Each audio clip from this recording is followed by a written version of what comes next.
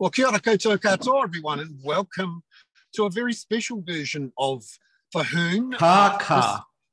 The kaka. Oh, very This good. is the kaka hoon, yeah. Kaka. The kaka in the kaka. This is me in my Honda Insight hybrid, very exciting car. In I thought it was a jazz hybrid, Bernard. Oh, that would have been quite good. I could have played the jazzy music in my jazz. That's true. That's right. That's right. Yep. In the kaka. No, so unusual background here. If I could blur out the background, I would. I'm with my iPhone here. But Peter, your background is even more exciting. Tell us about. Well, it's bucolic. It's bucolic. I'm in London, where I sometimes live, and where I haven't been for 2.5 years. But so I've at the moment I'm not in Herne Bay. Indulging in the all the delights of Herne Bay and Jervois Road. I'm in Belsize Park in London, indulging in whatever the delights are of here.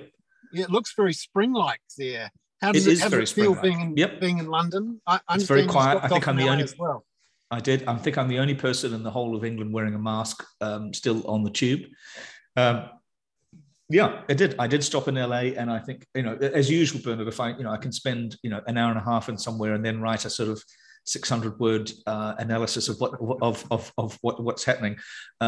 My main analysis from LA is that we're never going to get to net zero, because there's far too much fossil fuel being consumed by everybody at every moment. Yeah, it was funny being in the US because I lived there until about 5 years ago, and then I haven't been back for 4 years, I suppose, or 3 or 4 years.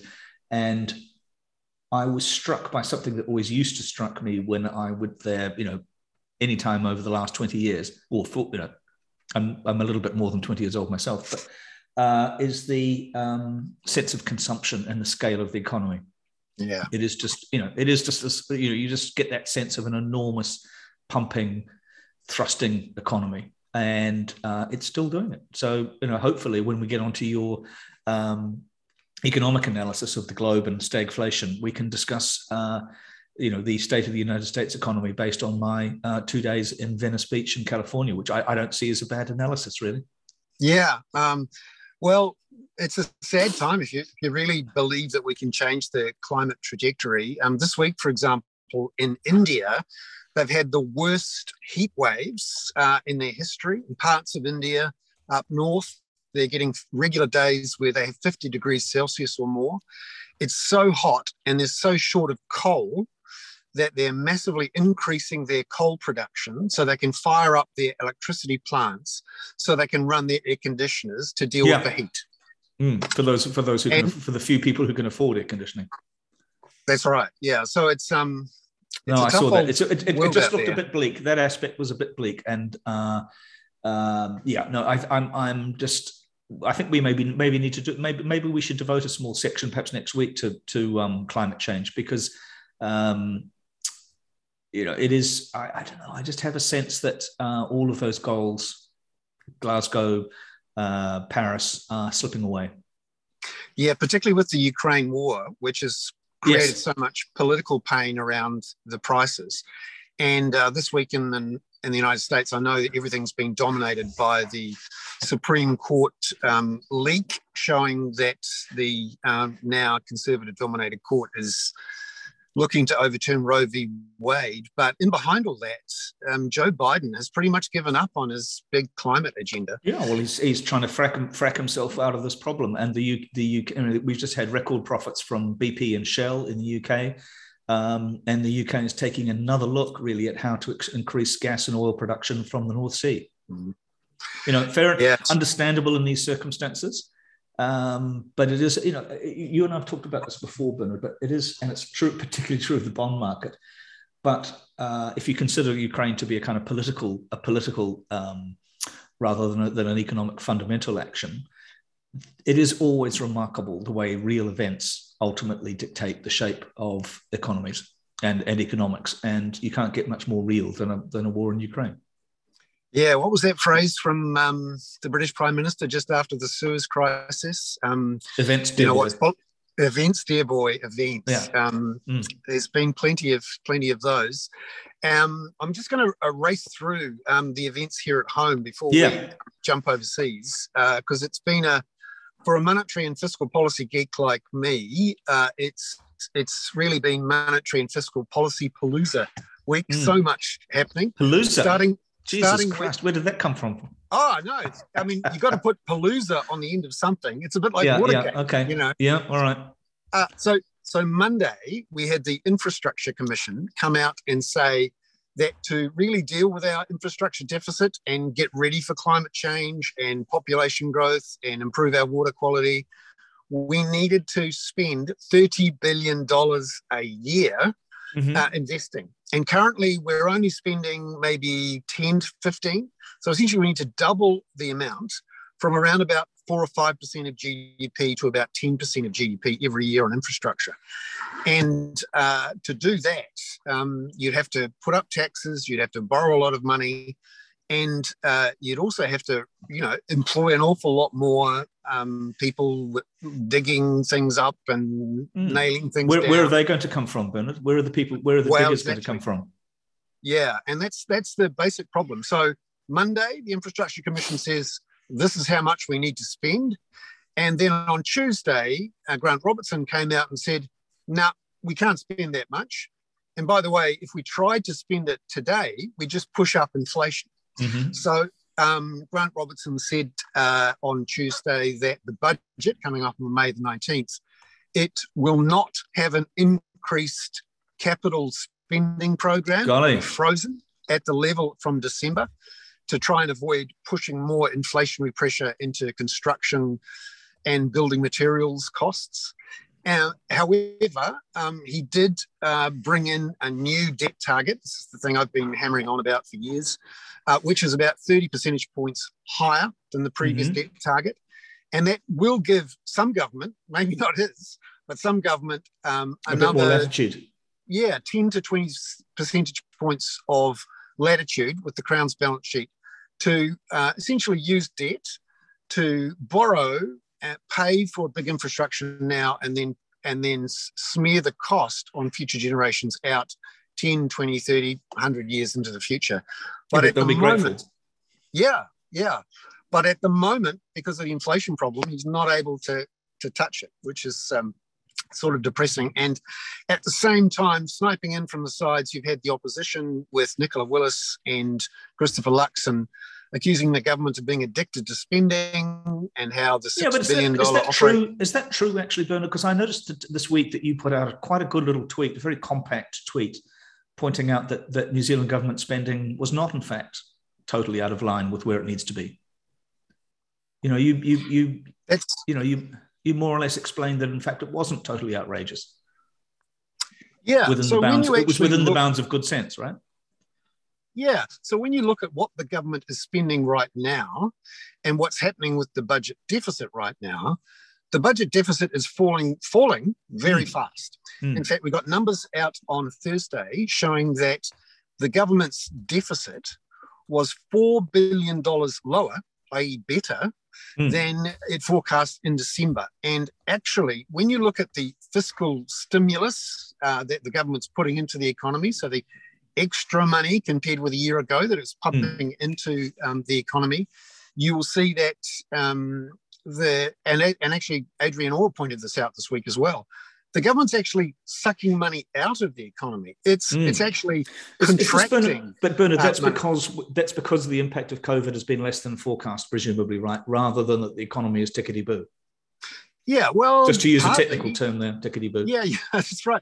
Partly because we've got so many people in work. That was the other good news we had this week, that unemployment is down at 3.2%. And because of some wage growth and because people are working longer hours and there are more people in the economy working, we've actually got the national salary bill going up at a rate of 10.8% per year. And every week, salary and wage earners in New Zealand are getting $2.6 billion coming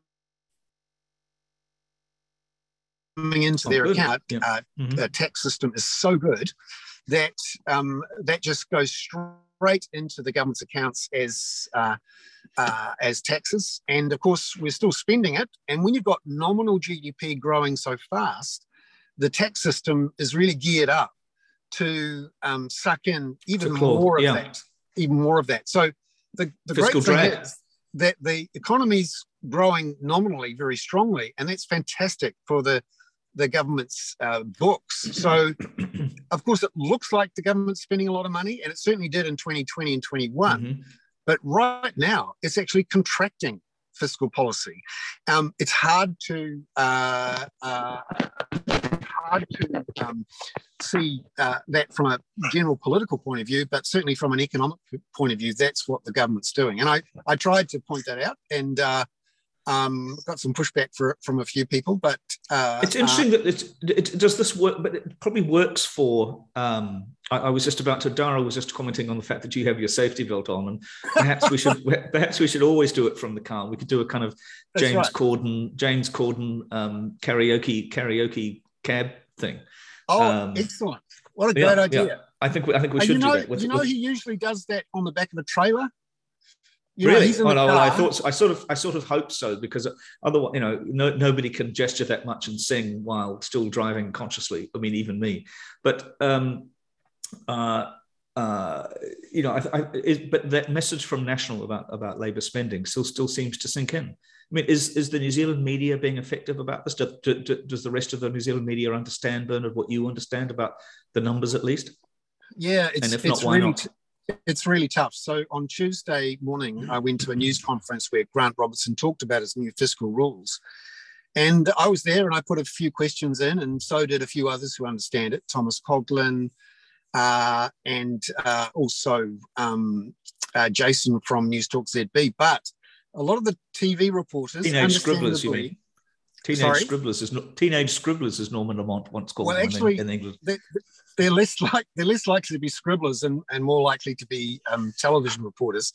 I don't want to be dismissive of the TV reporters. They've got a tough job getting across these big, complicated stories in 90 seconds to people who are just sat down with their dinner. It's not easy, but you could see how they framed their questions and the debate very much from how the opposition had framed it. Yes, exactly. And it becomes this weird game of patter tennis. Yeah, so the questions went like, so Grant, are you addicted to spending, just like National says? Yeah, now, exactly. That's exactly what you do. Thank you for asking me that, Gary. No, I'm not. That's right. Yeah. And you can see why journalists ask a question like that. You've had one side say something, and you're gone bound to go to the other side and say, hey, those guys said that. What do you reckon?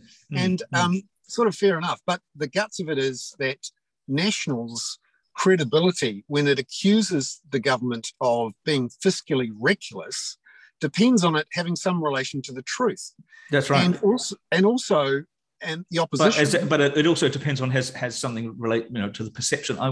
Rather than patter tennis, I was just thinking of one of those things that we all used to have in our back gardens with a little curl on the top of a stick with a tennis ball, and it is about going thwack, thwack, thwack, thwack. Pole tennis. That's exactly, right. As Sarah says. Swing ball. You must have played swing ball in your. Absolutely, I did. Yeah. No, absolutely, badly. Yeah. So you're right. There is a game of swing ball going back and forth, and it's hard to cut through. And I don't really expect that the New Zealand public are going to be able to start talking about fiscal impulses and about the real. Yeah, but these absolute levels of spending are pretty important, because you just sort of harp on that kind of labor is bad for is spending hungry, and it hasn't actually been that case in New Zealand. No, partly because of those constraints around them, as you've said all the way along. In the long run, the debt limits and also the bureaucracy, frankly, which is also very focused on controlling government spending.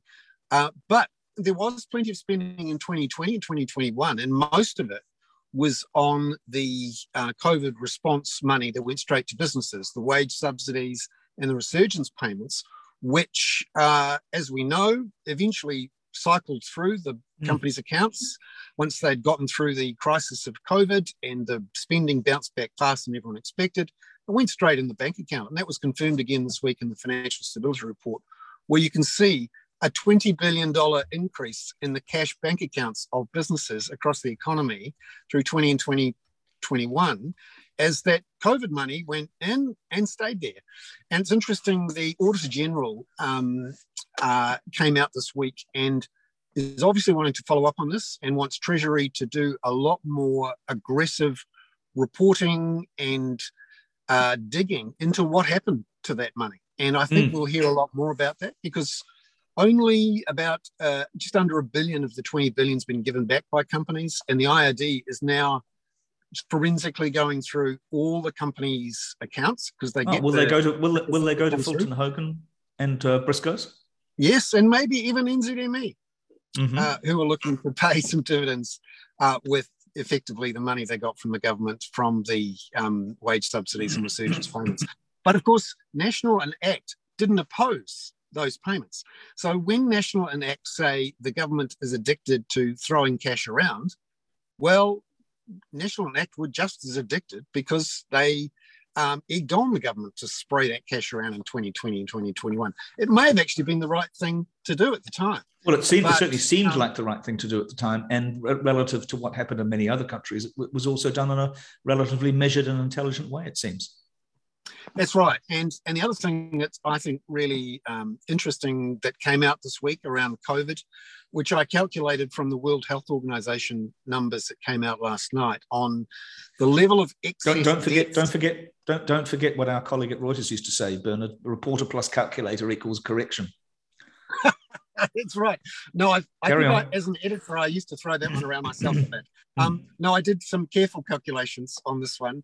And essentially, what we've learned from the World Health Organization is that the excess deaths from COVID globally was around 15 million through 2020 and 2021. And that is about 3 times more than the official death tolls that everyone's reported. India is the place where the biggest gap is between the excess deaths and the official toll. And the interesting thing there, I think, and you'll be able to tell us from London how it feels there, that the excess death toll in Britain was substantial. And if New Zealand had had the same excess death toll as Britain, there would be 36,300 more New Zealanders dead right now than there was. So when in fact, they're all of those people are alive and digging up the streets in Wellington to fix up the water supply. Yeah. No, and I think in all the kerfuffle around COVID and what's happening with inflation now and the political situation, the current government can, and they'll try, but unfortunately it's not going to resonate anymore. But that is a real achievement. 33,600 people not dead because of what the government did. The trouble is the public have moved on. Inflation is now the main concern. And what we've seen is the success of 2020 and early 2021 is just washed out of the system. And we've got 2 more polls this week showing that National is ahead. So there's a Roy Morgan poll showing they're about 7 or 8 points ahead of Labor, and also a Reid Research poll for the first time showing National above 40% and Labor around 33, 34. So at the moment, if this was translated into seats in Parliament, Te Māori Party would have the balance of power. All right, well, shall we address that? Because I was really struck, Bernard, that I think it was David Seymour yet again who brought up this question of whether the Maori Party, Te Pāti Mara, would have the balance of power. And can I just ask, what's wrong with that? Why is that such a bad idea? It's not such a bad thing. In fact, back in the 2008, 11 and 14 elections, they did have the balance of power as well. And they used it to form government with National. And the good thing about Te Pāti Māori being in that position of kingmaker, I suppose, is that unlike the Green Party, which always rules out working with National, Te Pāti Māori, even though it said at the last election it wouldn't work with National, it would prefer to go with Labor, there's always that. They're much more opportunistic in a sense, aren't they? I don't mean that in a bad way. They're much more sort of maybe there's much more situational ethics rather than a political understanding. It's much more situational, I think. Yeah, and they've created more leverage for themselves because there is this doubt in the mind of both sides. Will they, won't they go with us? That was the power that Winston Peters created with his whole, I'm not going to rule out working with anyone. You do give yourself some leverage. That's the problem for the Greens and for Green voters, is that their vote effectively will always be a Labour vote, but with a green filter. And arguably, they haven't been terribly effective. No, certainly not in this. Certainly not in this round. Certainly not in this Parliament.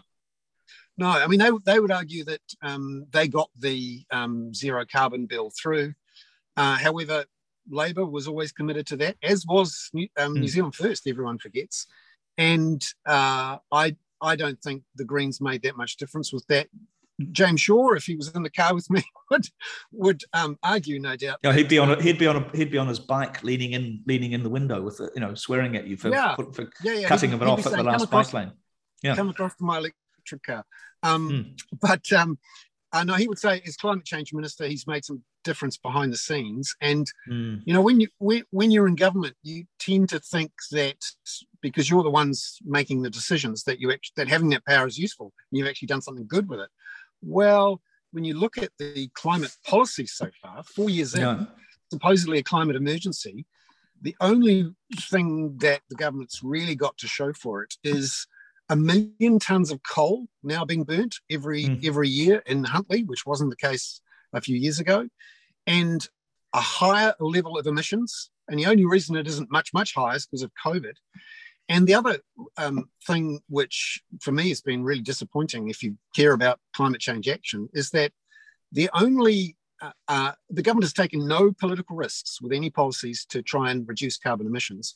We might see some of those risks come up in the next few weeks when they release their emissions reduction plan, and also in the budget where there's going to be some measures. But one thing that struck me again this week from Grant Robertson speaking about the budget is that he's saying already that the government has no plans to use the Crown's balance sheet to try and reduce carbon emissions, i.e. all of the measures, all the spending is going to be fiscally neutral, in that it's going to be coming from the emissions trading scheme, and not from a higher tax. Not from actual measures, as it were. Yeah, and so anyway, I would argue that the Greens will argue a good case for themselves, but actually net they haven't really moved the dial, and one of the reasons for that is they don't have the leverage to get anything out of Labour in those negotiations, whereas the Party Māori might. And the Opportunity Party, interestingly, in the polls this week, they've flipped up from 1.5% to 2% or so. Do we need to get RAF on again then? We definitely need to get RAF on. And certainly I think if they can be clever and get themselves a seat or an alliance with someone with a seat, and they continue to rise, and they have the potential to exercise some influence as well, because they're not locked into one side or the other. Bernard, the main thing I'm concerned about at the moment is that our audience is doing all the jokes this week rather than me, buggers. Dead people don't realise they're the ones who are otherwise going. It's just extraordinary. The zombie vote. People are crazy. Christ, these people are. Who do they think they are? No, well, this is fantastic. The paying subscribers to the Kaka are wonderful, because I'd like to thank them for the support they give to me and to you prospectively when I buy you a beer later on. Or gin. Yeah, when I'm your sidekick. Yeah. Yeah. but also the paying subscribers are doing the jokes and all the work. It's great. Yeah, exactly. Yeah. So, Bernard, I noticed Mark Dalder had quite a good piece in Newsroom this week. I mean, we're a fan of his a lot, where he was saying that the government has really decided to give up on COVID, and he had some quite interesting kind of statistics there. And if we argue, as you just did, in the sense that the COVID argument has kind of gone, in the sense that the government can't really use that for political, or the Labour Party can't use that for political gain in the upcoming elections. Where do we stand with COVID in New Zealand at the moment? I mean, we talked about the achievement of, in a sense, of having having lower actual deaths. Where do things stand right now with COVID in New Zealand? Because the numbers aren't great. No, I mean, now that the government has essentially moved to orange all over and removed the limits on indoors and outdoors seating, on outdoors events, and the only real restriction now for most people is having to wear masks in certain places. And it's very uncertain about whether you do or you don't. I've had 4 or 5 public events in various places where in one place, this was a reasonably closed off room, there were 50 people with no masks. Yeah. And then in another city... Was it the National Caucus? Well, in this case, it was actually a business function where Grant Robertson was speaking. And the irony is that we had a room that was probably 80 square meters with about 50 people in it, no masks, and the finance minister talking to them. At the back of the room were all the journalists, all wearing masks, who then went up to do a news conference in front of Grant Robertson, all wearing masks. It was the most weird thing. And it's a bit like Wellington, where everyone wears their masks outdoors while it's blowing 100 kilometers an hour. Yeah. And then they go into the cafe, sit down, and everyone takes their mask off. It's sort of weird. But essentially the government has, given up is probably too strong a word, because we've still got 20 deaths a day. There's still 300 or 400 people in hospital. The health system is, really exhausted in all sorts of ways. There's reports out this week that emergency department staff and nurses are so tired, they've given up reporting being abused by patients. By National Party members in the media. The media, that's right. So, it has sort of receded into the distance politically and as a sort of a main focus of the government. But of course, they're still getting 10,000 cases a day. There was a time when the entire nation would stop for a news conference when we had a rumor that one person had gone positive. It's amazing. That's right. That's right. 10,000 cases today. Nah. Let's talk about something else. It is there'll be great degrees written about this and papers written about this, but it is very interesting the way that this has gone, the way a kind of not only has as we've discussed many times, the disease has changed, but also the sense of public exhaustion and the sort of the way that a sense of public exhaustion cannot be ignored is That's very right. interesting. And the politicians can feel it. They know when the public have had enough. And actually, the moment it struck me, I don't know if you all remember, but this would have been towards the end of last year, October, November. The Prime Minister gave one of these amazing Facebook Live, Instagram live feeds from her home late at night. This is where, after she's, in theory, put the kids to bed and had dinner and there's only one, I think. Through despite the rumors, I think there's only one. Neve, and she's read through a pile of papers. Then she talks to the public with her phone, literally for 5 or 10 minutes, answering questions from people on her Instagram or Facebook feeds. And October, November, late at night, I happened to be watching with Lynn, actually, and there was this stream of abuse in her feeds, which should have been turned off, but it wasn't. And well, she should have been doing it on the carco if you really wanted to reach the New Zealand intelligentsia. I think we should invite her on. Exactly. Particularly if you can do it in jazz. On next week. Yeah. She can have the passenger seat. Exactly. I think I think we know that she'll be in the driving seat. But... Yeah. No, I think I'd be the sidekick then. Or, well, maybe you and I would be sidekicks. Well, I'd be in the back seat, going, are we there yet? Anyway, stream of abuse, including someone who said, I'm completely over this. Stop this whole stuff. We just want to move on with our lives. And surprisingly, the Prime Minister actually addressed it. And she sees the streams going up and she picks out comments and questions and tries to answer them. And usually they're quite constructive, or the ones she chooses are constructive. But just one moment when she was, I think, quite tired, obviously, late at night, fair enough. She essentially picked out the comment from someone who said, I'm over this. We've got to stop all this. It's over it. And she said, well, I'm We're all sorry, over it. Karen, or whatever her name was. I'm sorry you're over it. Well, I'm over it too.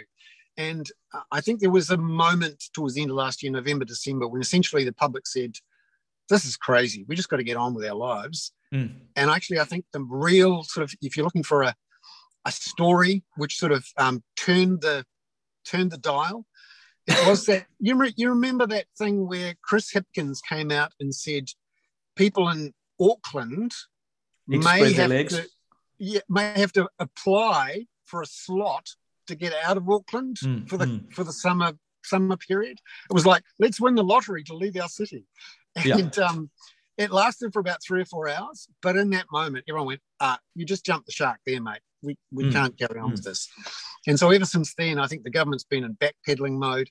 And one of the reasons I think they're in such trouble is that the Prime Minister herself decided probably the last week of November, the first week of December of last year, that New Zealand needed a good summer. And the best way to ensure it was to keep the border closed through the summer. Yes. And that really hurt a bunch of people who couldn't come back for a second summer in a row. And at the moment, I think there's a good chance that National wins the election next year if this transition keeps going on, which isn't good.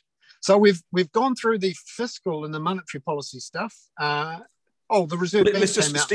Stephen wrote just before you go on, Bernard. Sure. Stephen raised an interesting question about, which we've again talked about before a little bit because we're so on top of the pulse of New Zealand. The health reforms. Is that going to happen? I find Andrew Little extraordinary in this area where he sort of seems to act like a bureaucrat rather than a politician, and kind of isn't really visible about what's really going on in the health sector, but just harps on about the restructuring of it. And yet I'm not convinced that the restructuring is actually going to happen, particularly given the proximity to the election. Yeah, I think it's got a life of its own now. It's a bit like one of these juggernauts. Once you start it, it's very hard to stop. And also, National have said that they wouldn't do the restructuring of the DHBs, but there's no love for the DHBs amongst the public. They're seen as out of touch. There's such inconsistency in the service quality up and down the country. It really is a postcode lottery about whether you can get your hip replaced or whether or not your cancer treatment takes 6 weeks instead of 6 months. I don't think politically there is the great love for the DHBs that National can capitalise on. Where the lightning rod at the moment is around cost of living and inflation, and National really is able to push that button day in, day out with, cost of living crisis, squeezed middle, and that's where they're getting their traction.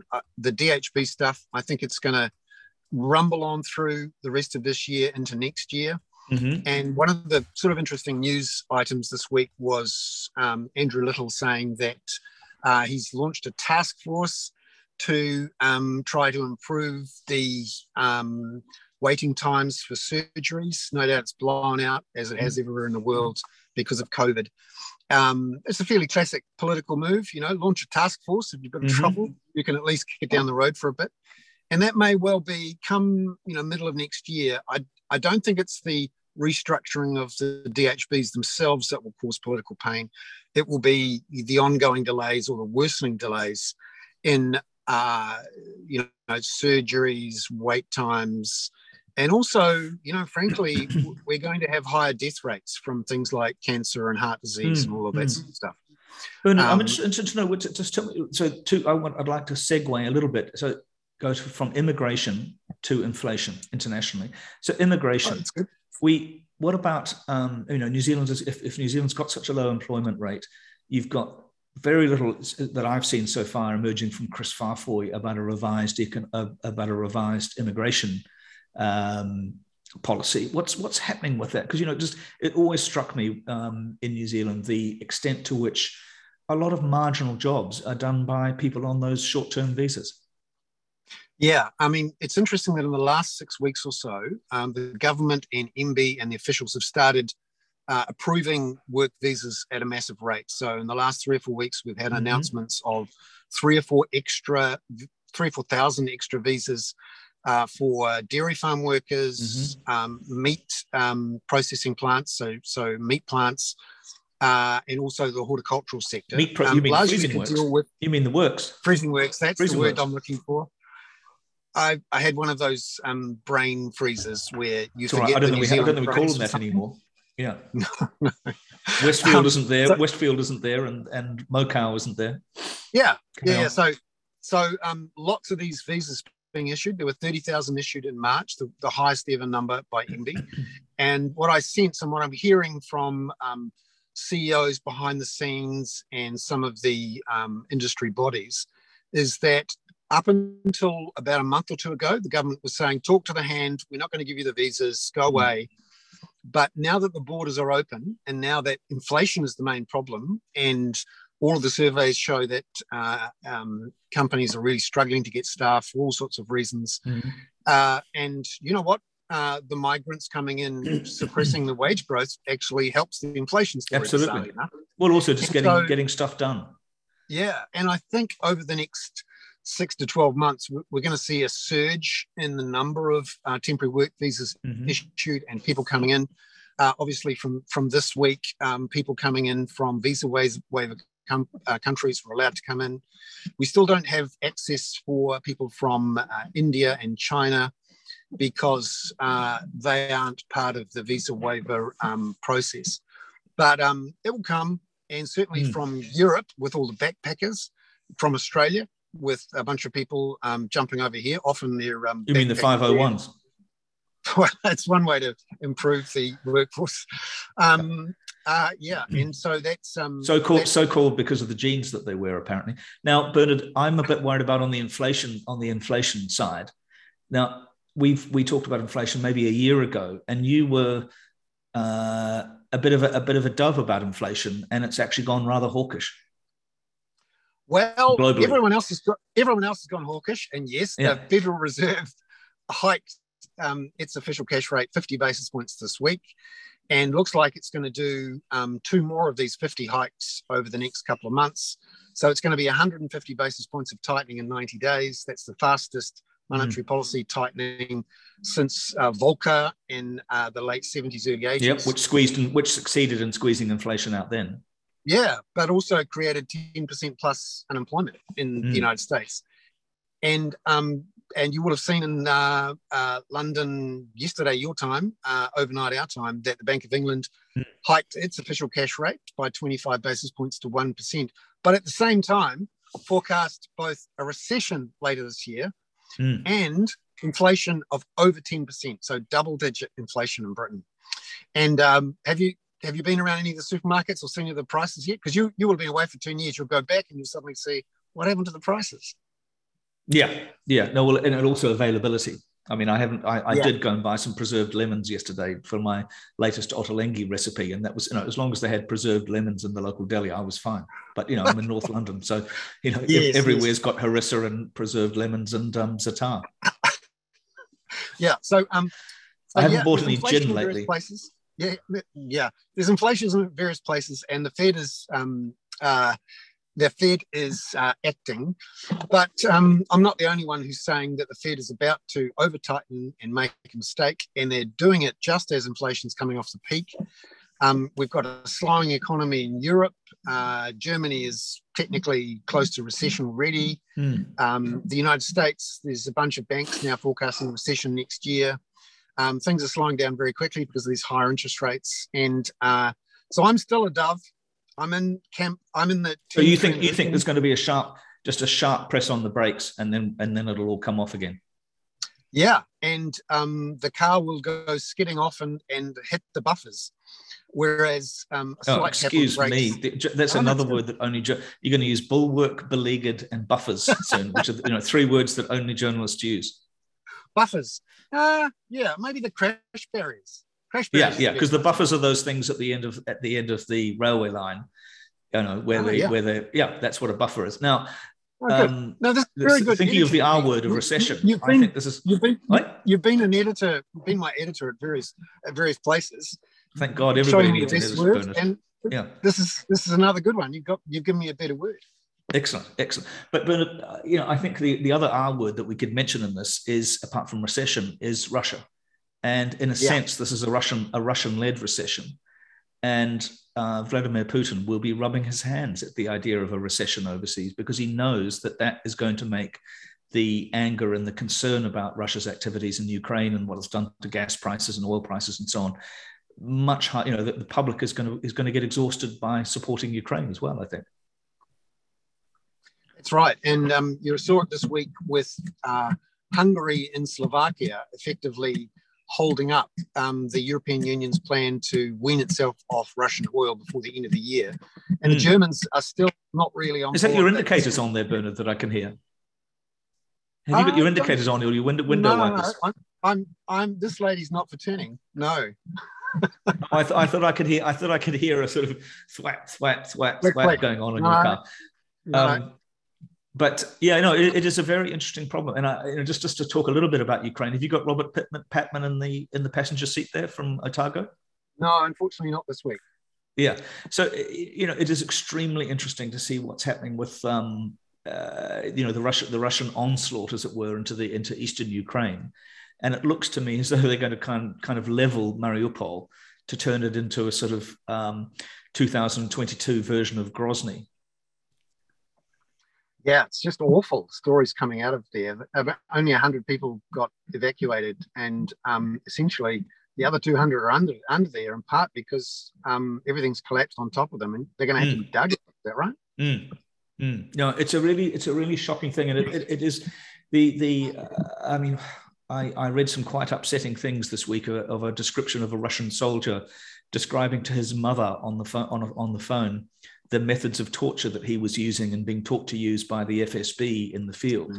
And I don't actually want to even describe what they were, but it was absolutely horrific. And this kind of wasteland that is the Russian policy. We have seen this in Syria with Aleppo, and we've seen it in Chechnya during the first Chechen war.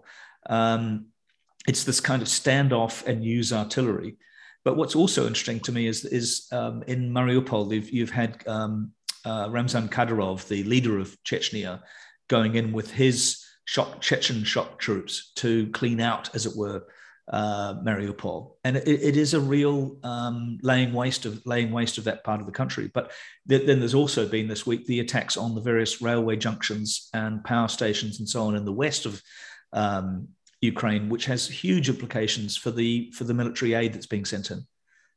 Yeah, it raises the risks that an accidental missile strikes a NATO truck or something, and that's painful. But the other thing I found interesting is these various reports of explosions and fires at various plants and factories in Russia. Yeah. And reports that American intelligence is being used by the Ukrainians to strike things inside the Russian borders. And the other thing I'm curious about what you're seeing over there is how much the Main Nine end of World War II commemoration parades in Moscow are driving Putin's willingness to go for broke in the next week or two. Yeah, well, I think maybe we should consider a May the 10th podcast ourselves, because New Zealand will. I think there will be something diabolical over the next 3 days that will allow him to claim some kind of victory. I mean, there is a suggestion that he might declare it a war rather than a special military operation on May the 9th, which would allow him to have a mass mobilization of troops. But again, actually, we talked maybe a little bit about this last week, and I did something about it in my spin-off thing. It's very interesting. The Americans noted this week that China has not stepped in any way, it would appear, to support Russia. And I think, as you're pointing out, Bernard, the US intelligence, I mean, we forget if you remember going back to February the 24th when all this started, in those previous 10 days or so, the United States and NATO were leaking or releasing the most extraordinary level of detail about Russian planning. And so there's the eyes in the sky, the apparent human intelligence that the West has, on and in Russia seems remarkable. And I'm sure there's some fairly extraordinary investigations going on at the moment to try and find where that human intelligence is coming from. Yeah. what's also interesting to me in the last couple of weeks is that the Russian advances in the east seem to have stalled, and that everyone seems to be talking now about a long sort of war of attrition, where NATO and the West pour more and more weapons in for the Ukrainians to use. And the other interesting factoid that I learned this week from a great podcast interview with Ukraine's ambassador to the US was that there's 1 million Ukrainian expats who have gone back to Ukraine to fight. 1 million. This is to offset the 4 million or so who've left Ukraine. So there's no shortage of bodies, motivated bodies on the ground to, point these missiles at the Russians.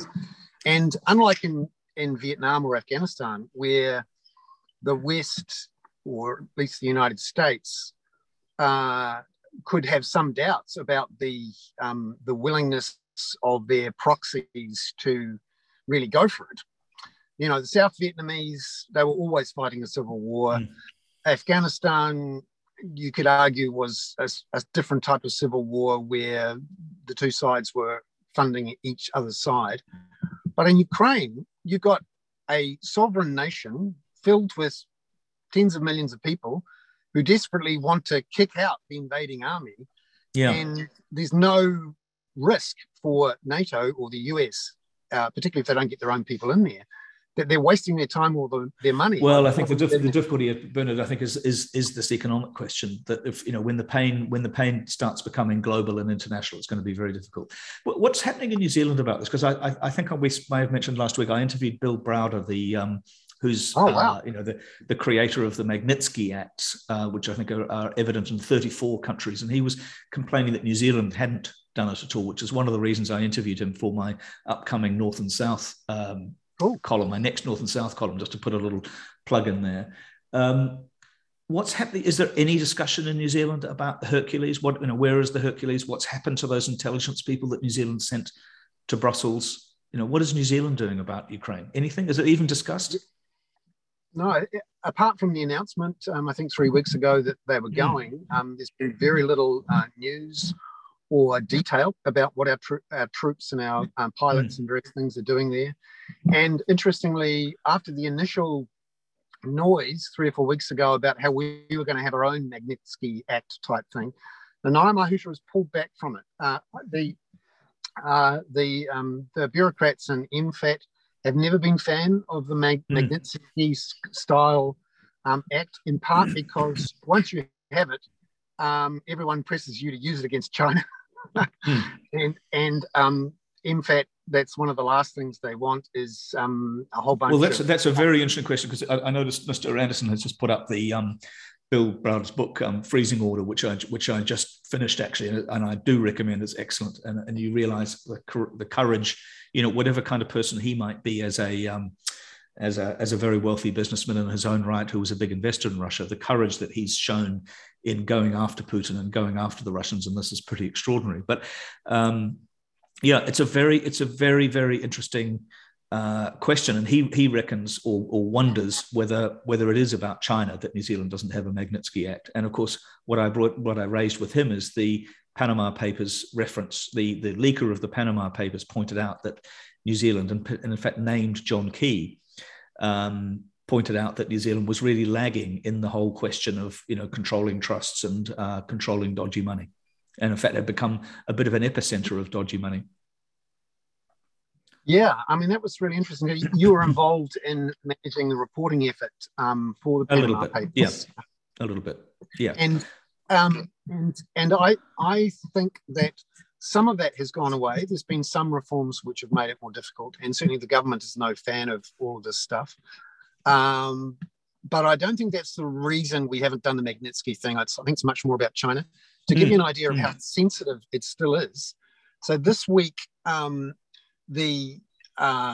Christopher Foy, the migration minister, has come under all sorts of pressure to effectively stop the extradition of a New Zealand resident who was accused by China of murdering a young woman in Shanghai 13 years ago. Well, that was a fairly extraordinary Supreme Court decision, I thought. Yeah, I mean, the to Supreme allow Court his says, yeah, extradition. we trust the Chinese. It's all fine. Don't worry. They can go. Yeah. And of course, everyone's going, whoa, this is China of the torturing and the capital punishment stuff.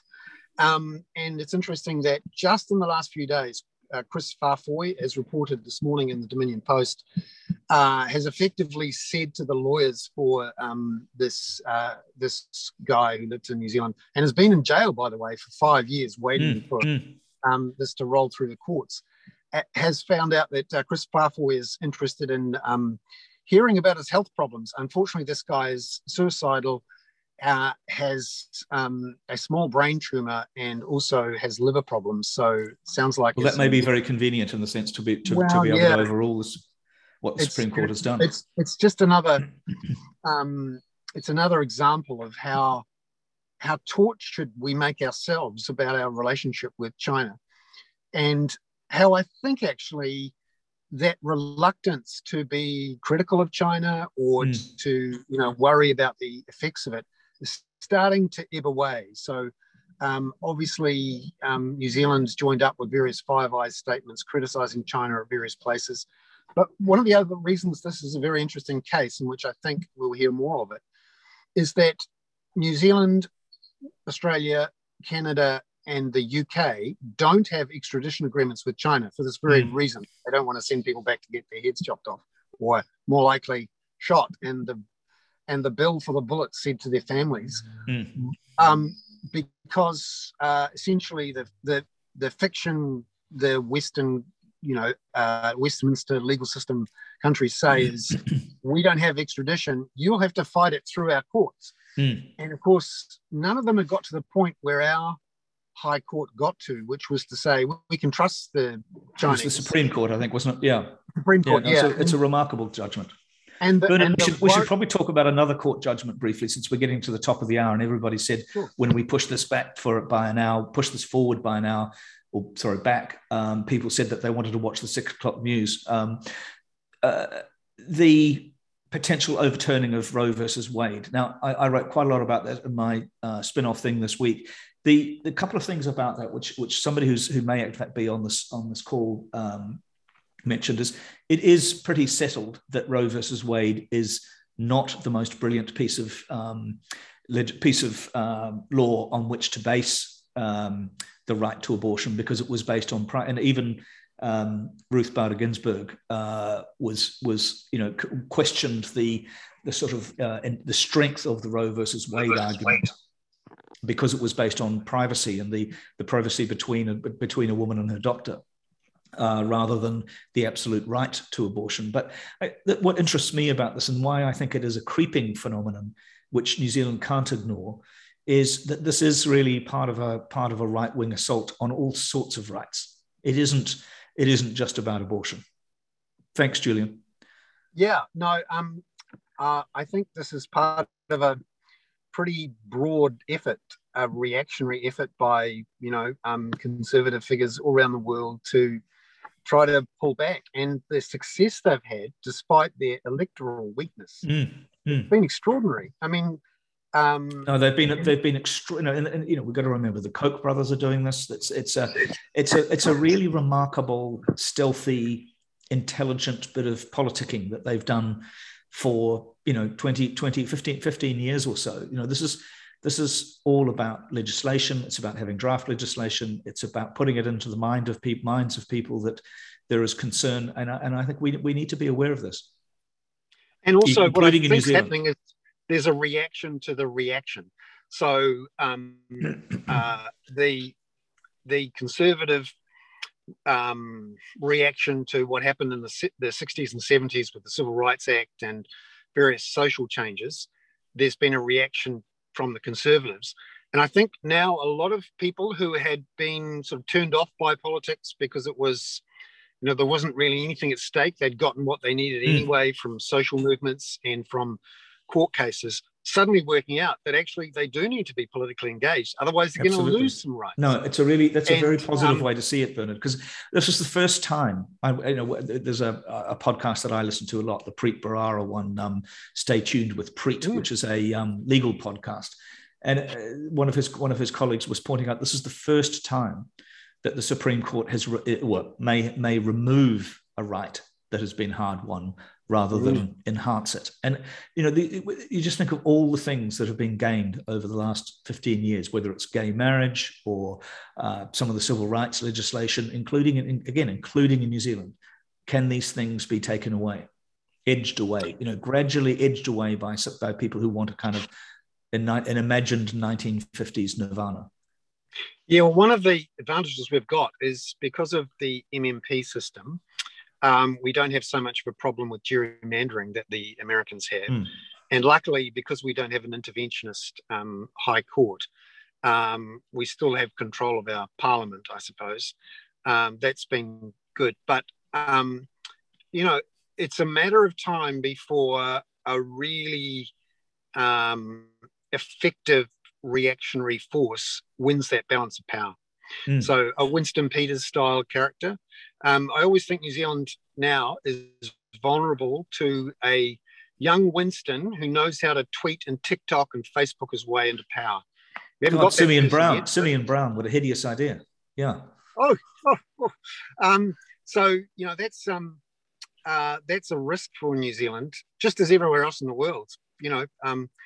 There was a fantastic piece in the Atlantic from a couple of weeks ago, which I'll put into my weekend note, which talks about how the growth of social media, particularly from the early 2010s onwards, has effectively made the public space of the democratic West stupid, and has undermined the quality of the public debate and the effectiveness of democracy incredibly, without anyone really thinking about it or knowing about it.